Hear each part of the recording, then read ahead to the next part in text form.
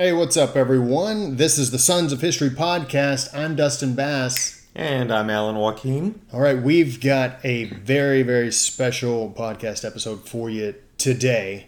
First and foremost, happy Veterans Day to all of our veterans out there. Secondly, this is a Veterans Day episode. Well, man, Alan, you have done above and beyond what I could ever expect you to do for this show. And that is bring somebody on here that I look forward to listening to. Did you ever doubt me? No, I never doubted you.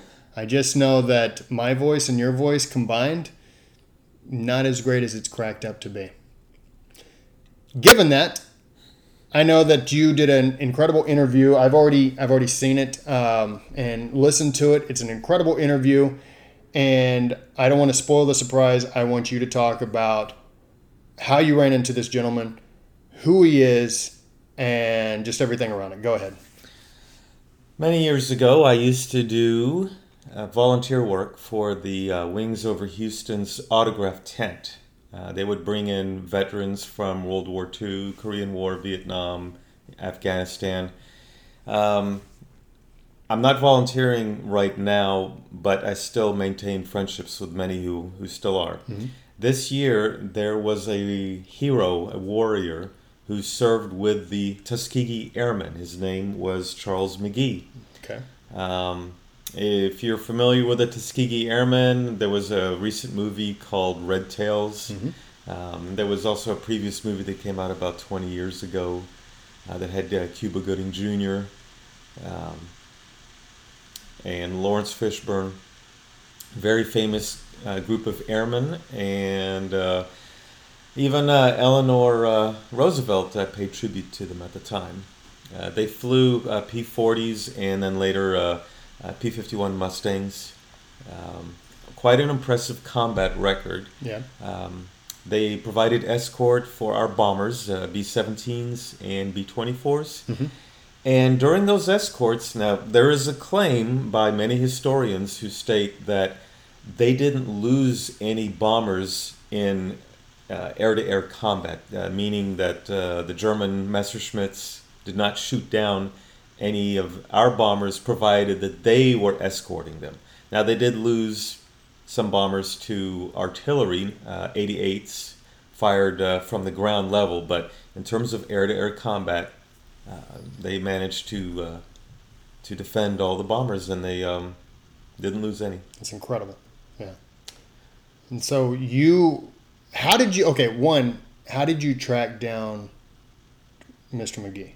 Well, I met with him, and I told him that I was with the Sons of History, and I would love to interview him I told him about 10 minutes, the most. Yeah. And he agreed to it. He told me to meet him at... there were going to be many of these vets that were going to be having dinner at a hotel in the Clear Lake area. I met with him in the lobby, and what turned in from a 10-minute interview ended up being about a 30-minute interview. Yeah. The man spoke so much about his experiences, things that he saw during the war, things that he experienced when he came back to the United States. Went through a lot of hardship because of prejudice, right, and racism, but he overcame all those issues. Mm-hmm. And he's not upset by it. He's very he's looking forward to the future. Yeah. And wants to see young men of color, striving, not letting anything get in their way. Right. Very positive man. And in fact, his son, who held the camera, was a major also in the military. I don't recall what branch of the military, mm-hmm. but his son accomplished much also. Yeah. So incredible man. He's got a great record. If you get a chance to look him up, but you will get a chance to listen to that interview. And it occurred about 2 weeks ago. Yeah. So when you told me that you had interviewed him, and then I started watching the interview that you had sent. I I more or less directly went and looked up Charles McGee, World War One fighter pilot, that whole thing. Man, did I say World War One? You said, yeah. Yeah. Well, I don't think he's that old. Yeah. There's and they barely had planes back in those days. Well, there are no World War One survivors. They're all passed, unfortunately. Unfortunately, Yeah. and if there were any, that would be quite impressive. Yeah. No, World War II. So I went and checked him out, and man, he's just like all over Google, and so I was clicking on just these links about him, and this guy is like a war hero to the T. Like, if you want to go check him out, just Google Charles McGee, Tuskegee Airmen, and you will be blown away by. To me, it's just one. It's an honor to even be able to get to interview anybody who is a veteran, but somebody of his caliber who has done the things and seen the things, and has still the. When you watch this interview or you listen to this interview, you can you feel the heart of this man, and you're like, as far as young people emulation, like, this is the guy that you would want to emulate. And I think I think you did a wonderful job with the interview, but it's just a beautiful interview of how it just, all of his stories, and just the way he just has the constant hope from all the things that he experienced in war, and then coming back home, and like you said, just, facing, the racism and the prejudice, and knowing all the things that he had accomplished and done fighting for this country, And he overcame everything. Yes. And he is a proud American. I mean, the guy had a lapel pin of the American flag. Yeah. There's no anger in this gentleman. He's very positive. Yeah. And I don't want to just continue talking about him. I want you guys to listen to this interview, and I guarantee you that I think it'll bless you. I really do. I think just listening to Mr. McGee will bless you, just listening to it. And it'll give you, if you have some doubts about the future of this country or whatever, listen to this interview. Or if you have doubts about yourself, if you're having issues, you feel down on yourself, you feel like you've got too many obstacles in the way. Mm-hmm. If you listen to this guy faced obstacles, a lot of obstacles. Yes. And he overcame them. And like I said, he's not angered. He's positive. Yeah. You just listen to him. The man uplifts you, and he would be a great role model for everyone. For everybody. Yeah. And I think you hit on a very valid point where we Americans today, it seems like everyone is so angry at each other. Oh man, if we can be like this man right here, this whole country would be so much better off. And so, without further ado, thank you guys so much for listening to our podcast, and we know that you are going to thoroughly enjoy this interview. And once again, thank you, Alan. Do you want to talk about his book for a second, like sort of put his book out there? So if anybody wants to buy it, what's the name of it? The book is called Tuskegee Airmen, 5th edition, The Biography of Charles E. McGee. It's written by Charlene McGee Smith, Ph.D., so I'm assuming that is his daughter. It is in paperback, and it's about a little less than 250 pages. Yeah, awesome. All right, enjoy. And once again, happy Veterans Day to all of you. And happy Armistice Day, too.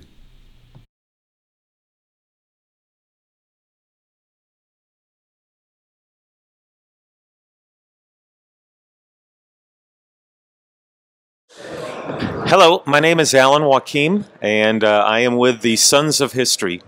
Today we have the honor and privilege of interviewing Colonel Charles McGee. He was with the Tuskegee Airmen, yes, the famous Tuskegee Airmen from World War II. We were very fortunate to run into him today, so we're going to ask him a few questions, and I think you will find this a great treat. So, here is Colonel Charles McGee. How are you doing today, Colonel? I'm doing fine, and I hope you are too. I'm doing well. How do you like Houston so far? Houston's great. Unfortunately, the weather isn't the best, and hope the sun comes out while I'm here.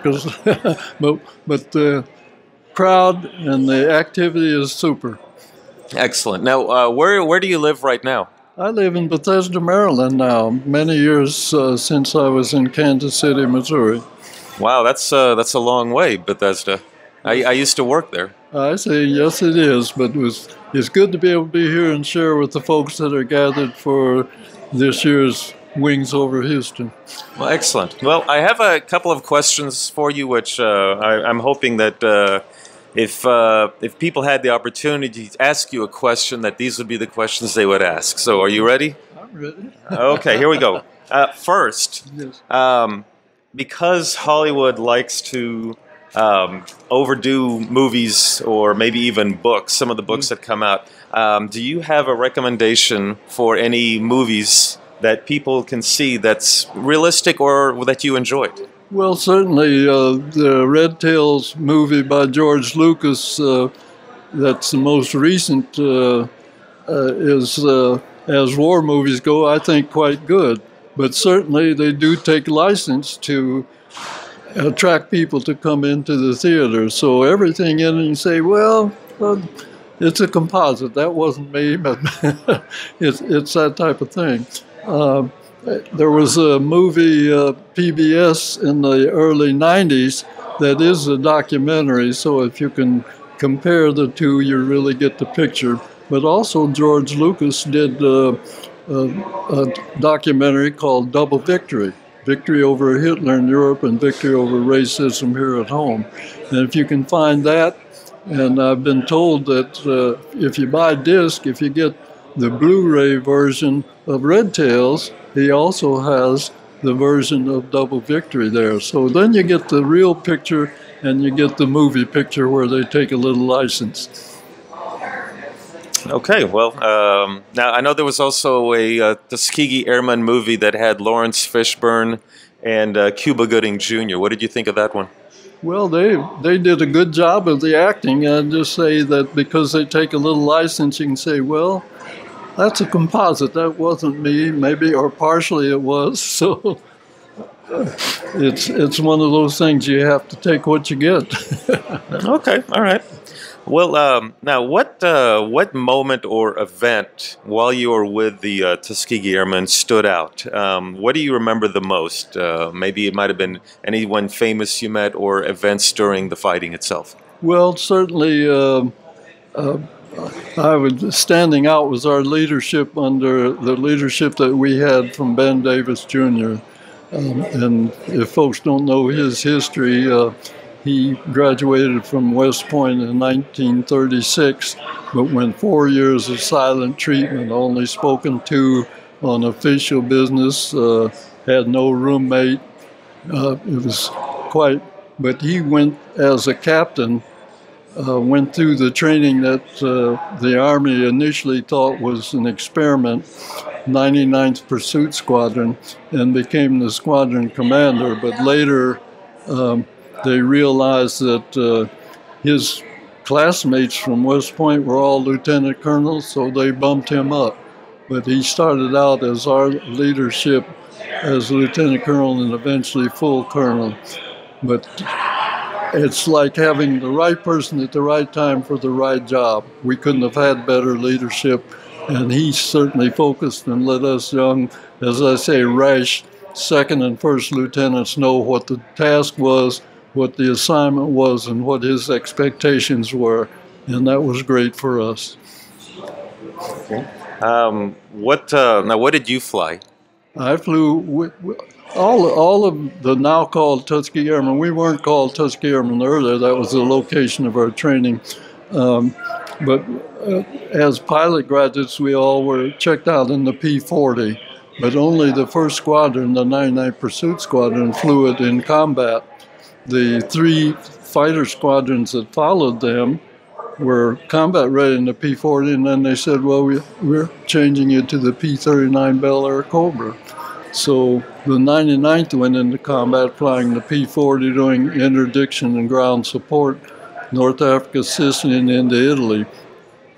The other three squadrons, the 332nd Fighter Group, went directly into Italy, and we were doing, with the P-39 Bel Air Cobra, patrol of Naples Harbor and the waterways to the Anzio beachhead and that type of thing. But in the spring of 44, the 332nd Fighter Group was one of the four groups picked to begin escorting our bombers. You know, they thought we had enough guns on our B-17s and B-24s to protect them from the German Air Force, and that turned out not to be the case. But for each bomber lost, that's 10 American lives. So four groups were picked from 12th Tactical Air Force to move to 15th Strategic Air Force, and we picked up P-47 Thunderbolts in combat and began the escort work.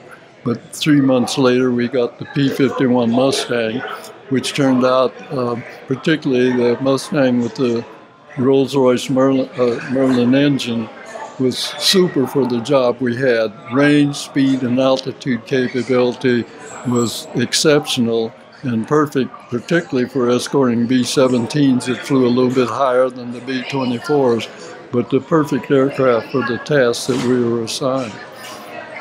And did you have a red tail on your plane? Yes, you know, that's interesting. Everybody, a lot of folks aren't realize how did we become a red tail.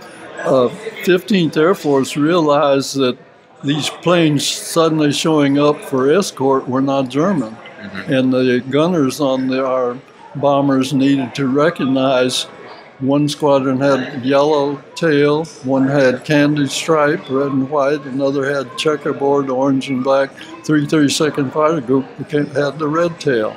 That stuck with us, so that's why now they say those of us that got into combat of the Tuskegee Airmen were the red tails. Of course, that's not all of the Tuskegee Airmen story, but it is the story of those who got overseas. Okay, now what, I know everyone, as you were saying that y'all were not known as Tuskegee Airmen at the time, so if you could tell the audience, what was the name of the fighter group or the squadron, that way when they look it up, they'll know exactly what the name of it was. Okay. The experiment that the Army Air Corps started with was the 99th Pursuit Squadron, later changed to 99th Fighter Squadron, flying P-40 aircraft. Following them was the 332nd Fighter Group, three additional single-engine fighter squadrons, the 100th, the 301st, and 302nd, that became the 332nd Fighter Group. And although we had become combat ready in the P-40, we were switched to the P-39 and went into combat first with the P-39. Then the group being one of the four picked to begin the escort work, we switched to the P-47 Thunderbolt in combat, continued about 3 months later with the P-51 Mustang, which was from July of 44 on through the end of the war. It was the P-51. And of course, that was the key aircraft that had the range, speed, and altitude capability that allowed us to do a tremendous job. Okay, now I'm sure everyone wants to know, I know y'all did a lot of escorts. So did you manage to shoot down any plane? Did you damage any plane? And what was I know y'all had the Messerschmitts. Did you ever come across the 262, 109? Yeah, that's very interesting. I ended up with the victory in August of 44, catching a Focke-Wulf 190. But in our 172 escort missions, fortunately we had no losses, and I think we destroyed in the air well over 100 German aircraft. But we also had fighter sweeps once we destroyed their oil-making potential and that type of thing. We destroyed probably more aircraft on fighter sweeps on the ground than we did in the air. That's... For those who want to know the story, and certainly to correct something that has often been said, things get said and it sounds good. Because somebody had told Colonel Davis that we never lost a bomber under escort. Well, I'd just say if you ever use the word never, you have to qualify. We never lost a bomber escorting on 172 missions. We had 179 missions. So there were some losses, but the research has shown that the 332nd Fighter Group's record was the best of the groups doing escort work for 15th Air Force, both in aircraft in commission, number of losses, and that type of thing. I had heard that there were some bombers that were lost to flak, but it was losing them to German fighter.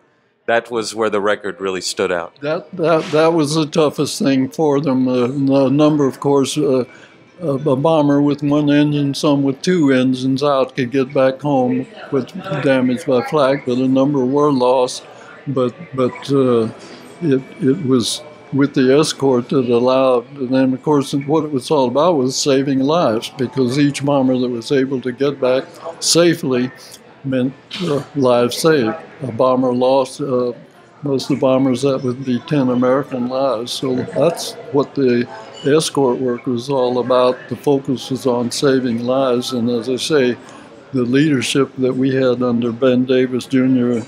let us race second, first lieutenants know what the task was. So we didn't do any happy hunting. If our bomber group was attacked, we dispatched elements to chase them off. But we didn't leave the bombers just because there was word that there were German aircraft in the air. And that made a difference in the record that we were able to accomplish. Although I had come home when I was still there through November of 44, we saw Messerschmitts and Focke-Wulfs, but those that were there into 45 just before the war ended, on a long flight to Berlin, actually ran into the jet Me-262, and they were able to destroy it. In fact, the group destroyed 3 on their mission, which was unusual, but accomplished again with the P-51. Wow. The 262. Me-262, the jet that were put up in the defense of Berlin just before the war ended. So I never saw one of the jets in the air on the missions that I was there, but as I say, that was late in the war when Germany had developed the jet and put it in the part of their defense structure. For those of you who do not know, the primary weapon that the Luftwaffe, which is the German Air Force, used was, I know there was the Messerschmitt 109 and the Bf 109, but at the end of the war, and those were propeller planes. At the end of the war, the Germans whipped out these fighter jets. I mean, these were not propellers; these were jet fighters. They were known as the Messerschmitt 262. That is the jet fighter that he is referring to. Yes, that's right. Which was put in the air very late in the war. And I had come home, so I never saw one. You never saw one. How did your family and friends react when you came home, knowing that you served the way you did? Well, many didn't know how well we had served, and it's a bit unfortunate at that time that although the Air Force later integrated, we were segregated in all of our training and in all of our combat work, and many of the bombers did not know that the Red Tails were black pilots. And coming home, we still face the problem of blacks this way, whites this way, and travel accommodations and those things were still a struggle. It took a while. And it's interesting that the Army never changed their policy throughout the war. Of course, the war ending 45 and 47, our United States Air Force was born, if you will, the air arm separating from the ground arm. And in their studies, they had determined that they needed to use people based on training and experience where needed, not their happenstance of birth, if you will. And they were not getting enough money to keep, at that time, Lockburn Air Base open and meet their requirements, but in a segregated manner. So they needed to integrate. Fortunately, their decision was backed by a very courageous president, Harry Truman, who a few months later issued executive orders, 9981, mandating all the services need to integrate. And I believe 9980 mandated there should be equal access and equal hiring throughout the federal government. But it's very evident that the Air Force and what was taking place was supported by the performance that we rendered that dispelled the biases and generalizations that had become a part of Army war policy, if you will, or mobilization policy. So the Air Force led the country when they closed the segregated base in the 1st of July 1949. Mm-hmm. Big change. Yeah. So now, were you still in at that time when they integrated, or? I still was integrated and went to my first integrated assignment to Smoky Hill Air Base, Salina, Kansas. But because of the nature of the country, I never got my family there. I got along fine on my work on base, but still many places off base where blacks were not that welcome, or the opportunities to get housing or that type of thing still was a problem. So it took a few years, and you can understand the civil rights action in the 60s that helped still bring a further change here in the country, and those were just something that we faced, even though the service was providing and, if you will, leading the country in some of this change. It took a while before the same changes that became available across the country. When would you say things got better for you all? Oh, wow. I didn't put that into months or time.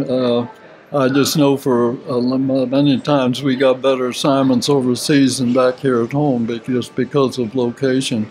And in those early years, a lot of that was before military bases had housing, so and particularly in the South, that was a big problem for the many assigned there. There was also the school problem, more evident in the South than other places that were quite a bit of problem for growing families. Mm-hmm. But again, change came about slowly. Like we say, segregation is a statement of policy and so on. Integration is the action. That took a little time. So, but eventually, even across the country and in the South, the change came that allowed you to be able to travel to get a motel or eat at a restaurant without a problem. Took a little while, but again, it was a change that the country needed. Mm-hmm. And although we didn't set out to be a civil rights action, what we accomplished certainly helped lead and help change minds, and as I say, dispel the biases, generalizations, and sometimes racist thoughts that many had against the black American.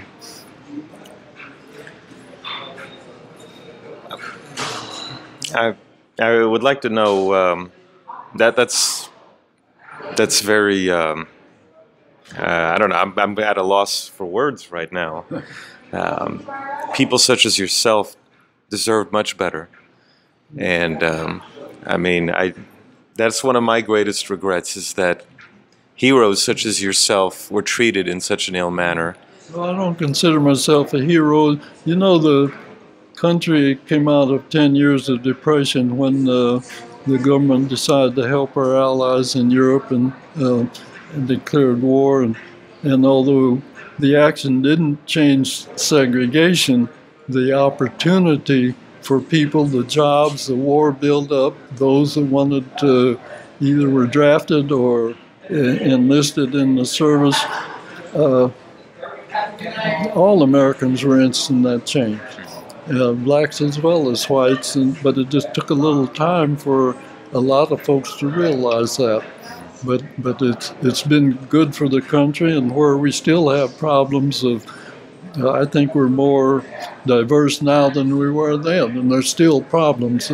It's something that we have to overcome and realize that it's not color of skin or happenstance of birth that is important. It's the education you get, the opportunities are there, and how you prepare to meet those opportunities.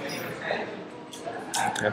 When did your unit get the recognition that it deserved? And by the way, I do want to state that you are a hero. You may not call yourself one, but if you look at what the definition of a hero is, or if you look at how people view your unit or view the greatest generation, to all of us, you are heroes. But when would you say that when you finally received the recognition that you and your unit deserved? Well, I would really say it began when the Air Force ended and closed the segregation base, which was Lockburn Air Base south of Columbus, Ohio at the time, because when training ended in 46, those of us that were still at Tuskegee were assigned to Lockburn Air Base. With that base closed, it was certainly a big step for the country, but that's when things began to change for those of us that, and I've often told folks I don't have any good word I can say about segregation, but then on the other hand, I say I do have a good word to say, because in the years, we were together, if you say from 1941 to 1949, we developed lifelong friendships out of that. And that's something we can never turn our back on. But the move and the challenge, the value lessons that sustained us through those days are still good for the young folks today for our country's future. So that's what has helped, I think, all of us realizing that we have to mentor and motivate our youth to continue the freedoms that we so much enjoy here in America. Do you still talk to your friends? Or are they still? I mean, what? Oh yes, we didn't organize until 1972, and that's when the name Tuskegee Airmen really was, if you will, cemented in our thoughts and minds by forming a national organization. And we organized in 3 regions across the country, and from probably 4 locations that had strong gatherings: Chicago, Detroit, Washington, D.C., Los Angeles. We ended up, as I say, forming in 3 regions, and we have just over 50 chapters across the country today. We have a very strong, what I want to say, little words getting away from me, but to motivate youth in aviation and space career. In fact, our 2 reasons for enrolling the Tuskegee Airmen Incorporated was to preserve the history for what it's meant to the country and motivate youth in aviation and space career opportunities. And our National Scholarship Fund is at a level that for the last more than 10 years now, that we annually give some $1,400 to $1,500 scholarships to youth, high school youth that are recommended by the chapters, in going to college and any aviation space career opportunity. So it's something that, out of our experience, we still enjoy our comradeship, but the key is motivating our youth because they are America's future. Let me ask you this. You get shot down over Central Europe, you have difficulty hiding. You're going to stand out. So what, were you scared? Did adrenaline prevent you being too... That's certainly a good question, but it turns out that we had some 32 pilots who became German prisoners of war. But in the war, the Germans followed the Geneva Convention. They did not segregate the black pilots that were incarcerated. And that was very interesting because our service overseas was segregated because our Army policy. But the Germans didn't follow that for those who became prisoners of war. So it's interesting to some say that they were better treated for the short time that they were incarcerated than they were faced while they were actually fighting. It's the irony. Yes, indeed. When you look back on your time serving, now do you look back with fondness? Do you smile about it? Or is it more of a dark moment in your life that you wish to forget? I don't have a dark moment in mind. I grew up just with the idea that you always treat others like you want to be treated. I was glad to be a scout, and I still say if everybody lived by the Scout Oath and the 12 Scout Laws, we'd certainly have a different country. But it's attitude, and certainly going around and the chip on your shoulder. Well, I always remember the early saying, "Sticks and stones will break my bones, but words won't hurt me any." So you didn't get in a fight over being called something or because you were denied things. You marched on, if you will, to look for that better day, and fortunately has come slowly. Some areas it may still exist, but by and large, there are opportunities, and I say the value lessons that sustained us are good for us to pass on to our young people today. You have any regrets? I don't have any regrets at all. Sometimes folks ask, why would you serve a country that treated you that way? And I said, well, I know of no other citizenship than being an American. And so what I would pass on for all, in fact, I wish we had universal suffrage and everybody served a couple of years and then went about their business that didn't want to stay in the service. But again, I think we have to look and see what is your attitude. And certainly it should be one to preserve the freedoms that we so much enjoy and assure that our youth are on the right track that they don't disappear. You wrote a book. What, if you want to tell the audience, what's the name of the book and how can they get a hold of it? Well, my oldest daughter really did the writing. Folks used to say, you need to tell your story. I said, but I'm not a writer. I'm not a writer. She attended one of our conventions and decided to do it. Then the family shared. She and her brother and sister and I, after she had put a lot of words together, got together and ended up putting out, and the book is called Tuskegee Airmen, Biography of Colonel Charles McGee, fighter combat record holder. And that turned out because during my service, having served in World War II, Korea, and Vietnam, I ended up with a fighter combat record of 100 or more missions in each of those three wars. So that was something to pass on, something certainly to be proud of, and it's one of the things that you just say, no regrets. Colonel Charles McGee, do you have anything else that you would like to add? Well, the only thing I'd say, the one thing I pass on, I have 4 P's that I pass on to the young folks, and they're good for the adults who are mentoring our young people. Perceive, prepare, perform, persevere.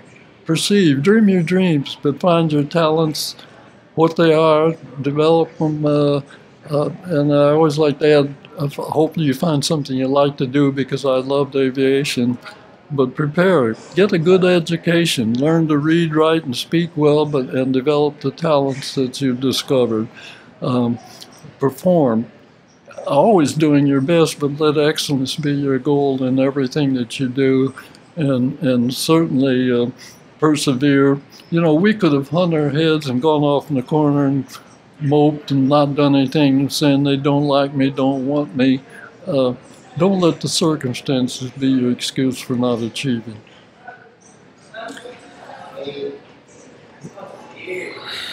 I'm overwhelmed. This is Colonel Charles McGee, and his son Ronald is filming us. I want to just say that it has been an honor and a pleasure meeting you. Well, thank you, and my pleasure to be able to share with you indeed. Well, God bless you. Thank you, and I hope you continue coming to the Wings Over Houston, because there are a lot of people who need to meet you. So. Thank you so much. It's a pleasure to be here, and all I can say is, good Lord willing, maybe we'll be back another year. I hope so. Okay, well, this is Alan Wakim with the Sons of History with Colonel Charles McGee and his son Ronald. I want to thank you all, and I hope you enjoyed this. Thank you.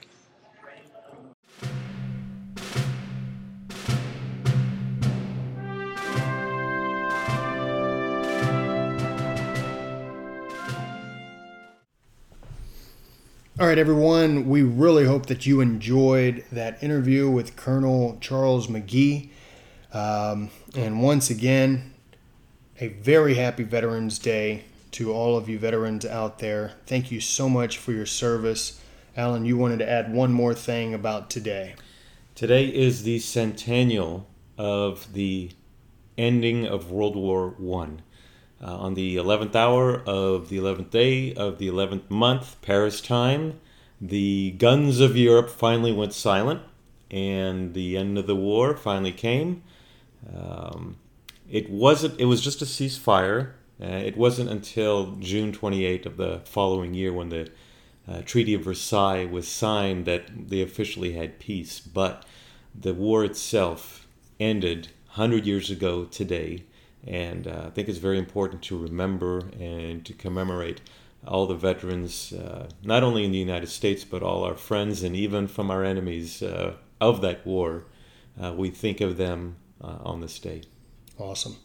And if you would be so kind, go ahead and share this podcast maybe with any veterans that you know. They may really enjoy this episode.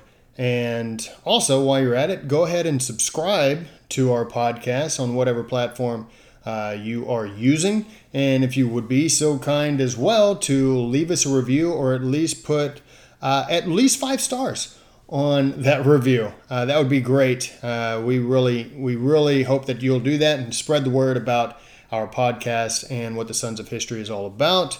We also have our YouTube page for people to subscribe to. YouTube, Instagram, Twitter, Facebook.